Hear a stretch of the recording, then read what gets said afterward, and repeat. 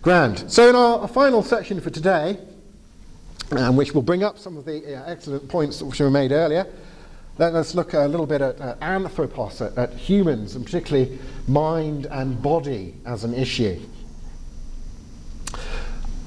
Anthropology, again from the Greek anthropos and logos, literally means knowledge of humans. Philosophical anthropology seeks to answer essential kind of first order questions about humans, including, are humans merely material things, or do they have a non-physical, a supernatural aspect to them beyond the human body? Would be a key question in this area. The belief that the human mind is nothing but the brain, if you like, is called physicalism. You're just a physical object. Owen Flanagan, for example, embraces physicalism when he says, there are no such things as souls or non-physical minds. The mind is the brain.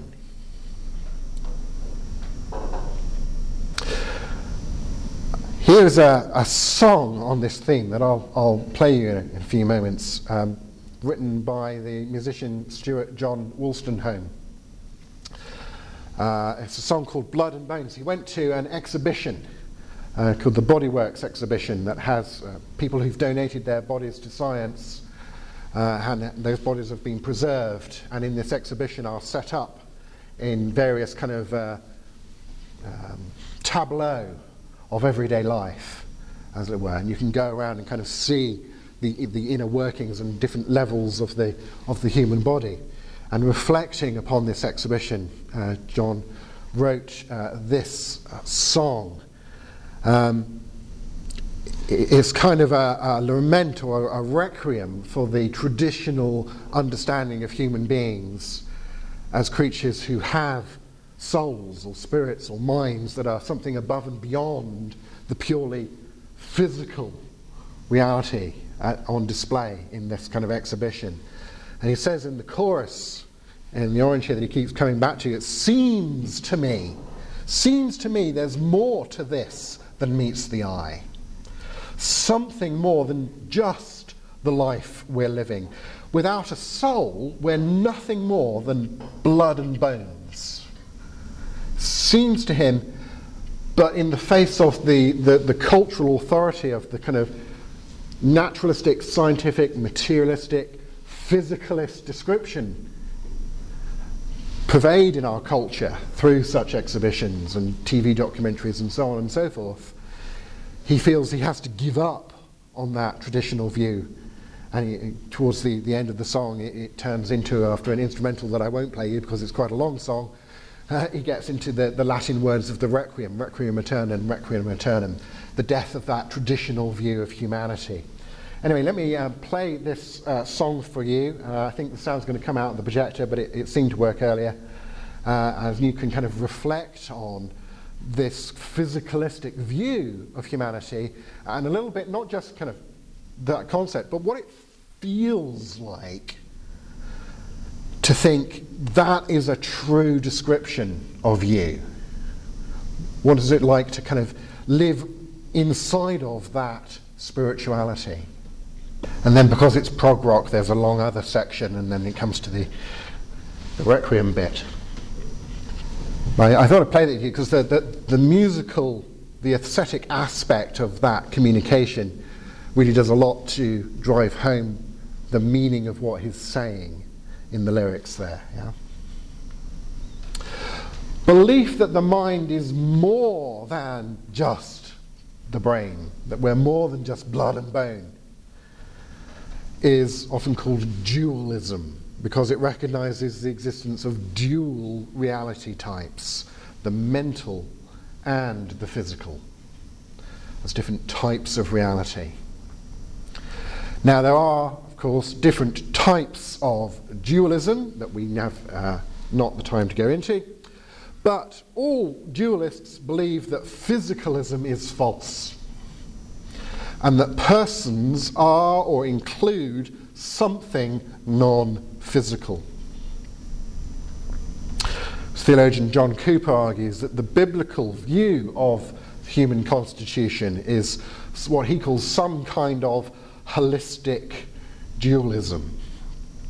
That is, it's not like the Platonic Greek view that we're just these souls who are kind of imprisoned in these bodies, that we should kind of long to be free of this gross bodily physical life and go off into a sort of disembodied afterlife forever, and that'd be great. That our souls are kind of in some way intended to be integrated with bodily life. So he calls that holistic dualism. That is, that the Bible presents humans as naturally embodied beings, unlike angels, say, who are, naturally speaking, non-embodied, although they seem to be able to take on bodies when they appear. And he looks forward to human re-embodiment at the resurrection. So there's something positive about the physical aspect of humanity in the biblical accounts that you don't get in the ancient Greek. Philosopher Hugo Meynell observed that the principal hope of Christians from the earliest times has been in the resurrection of the body, though they have generally also expected an interim stage of survival as disembodied souls.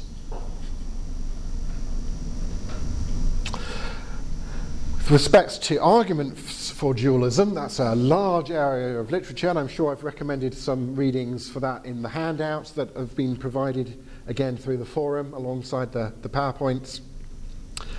But to quote British philosopher Keith Ward, materialism or physicalism is immensely counterintuitive. It conflicts with our common sense view that all human knowledge begins from personal experience, that we have thoughts and feelings that no one else can experience, that we are free to plan the future, and that our intentions make a real difference to the world.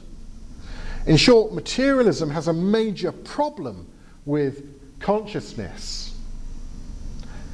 It looks as though there is a clear distinction between the spiritual and the material, and that they are different in kind. And I think that's a kind of not an end to the discussion, but an important starting point for the discussion. The agnostic philosopher Michael Ruth says, "I don't think a naturalistic account of the mind-body problem has been offered, and I'm frankly doubtful as to whether one could be offered." You could view this as a failure to rebut on the face of it, the prima facie case for dualism. If you want more on the case for dualism and this kind of prima facie approach, there's a couple of relevant chapters in my philosophy textbook, A Faithful Guide to Philosophy. What does science say? Well, as agnostic Anthony O'Hare says, evolutionary biology and psychology can give partial accounts of particular mental functions.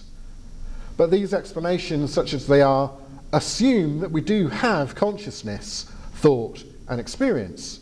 What they do not explain, and what we have hardly any handle on at all, is how consciousness, thought, and experience can be produced by material processes at all.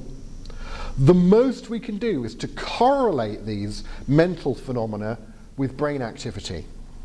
But however fine-grained these accounts get, they do nothing to solve the basic enigma, which is how mental states and experience can emerge from physical matter, if you think they do.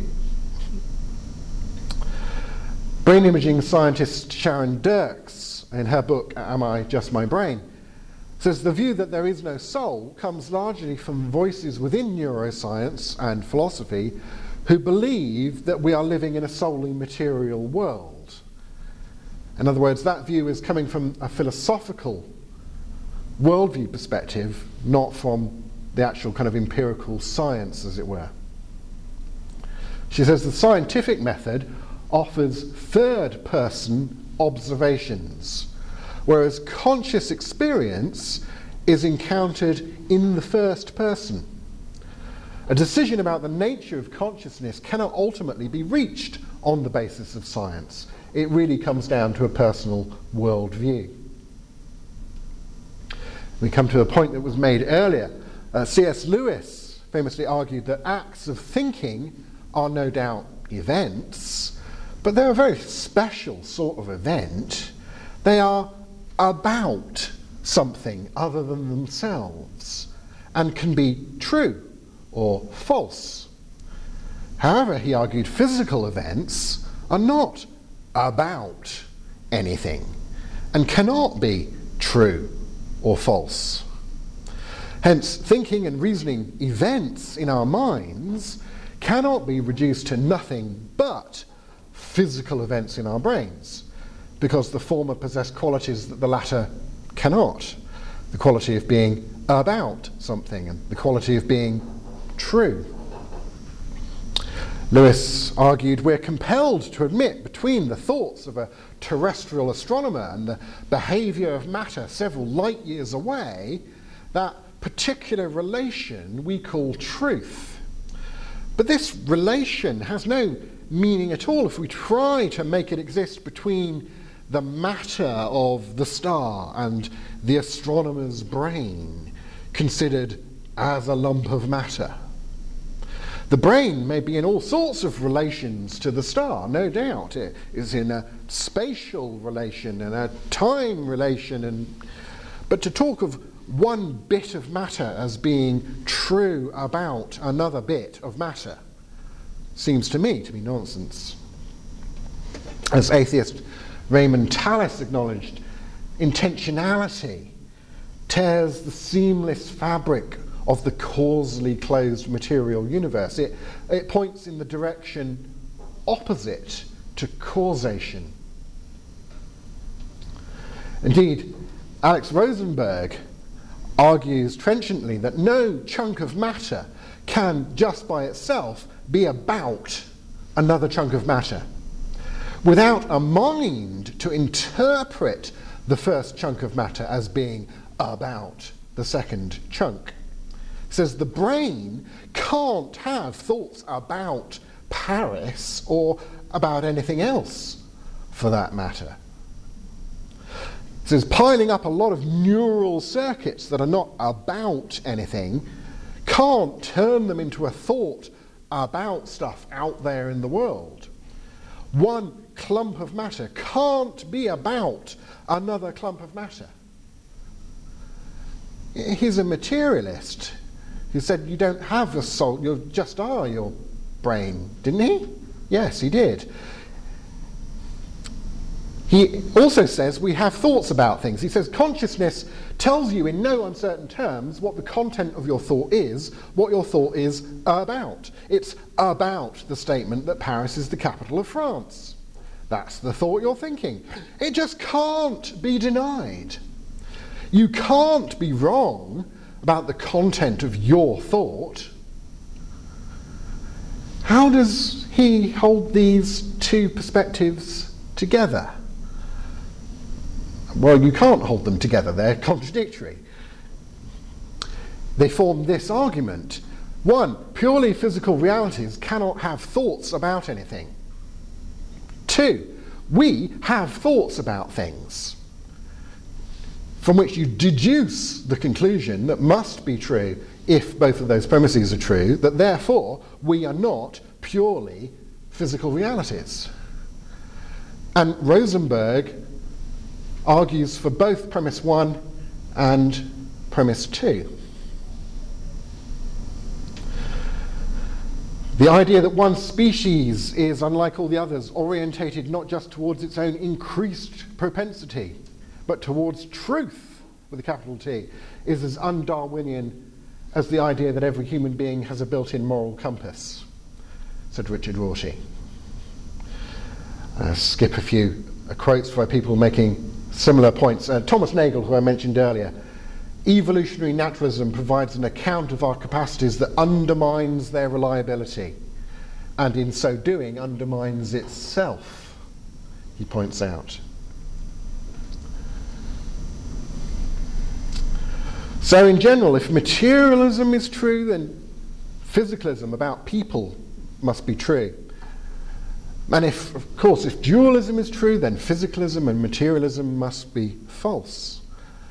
And indeed, that would give us at least some reason to think that theism is true, to start answering the question we had from the gentleman on the way back there.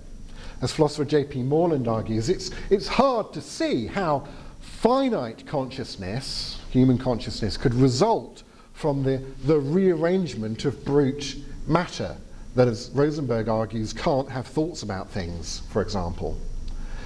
It is easier to see how a conscious being with a capital B could produce finite consciousness. So there's a worldview disagreement, a philosophical argument going on here, which is really the main issue, rather than actually the debate really taking place at the scientific level, as much as that might have to contribute.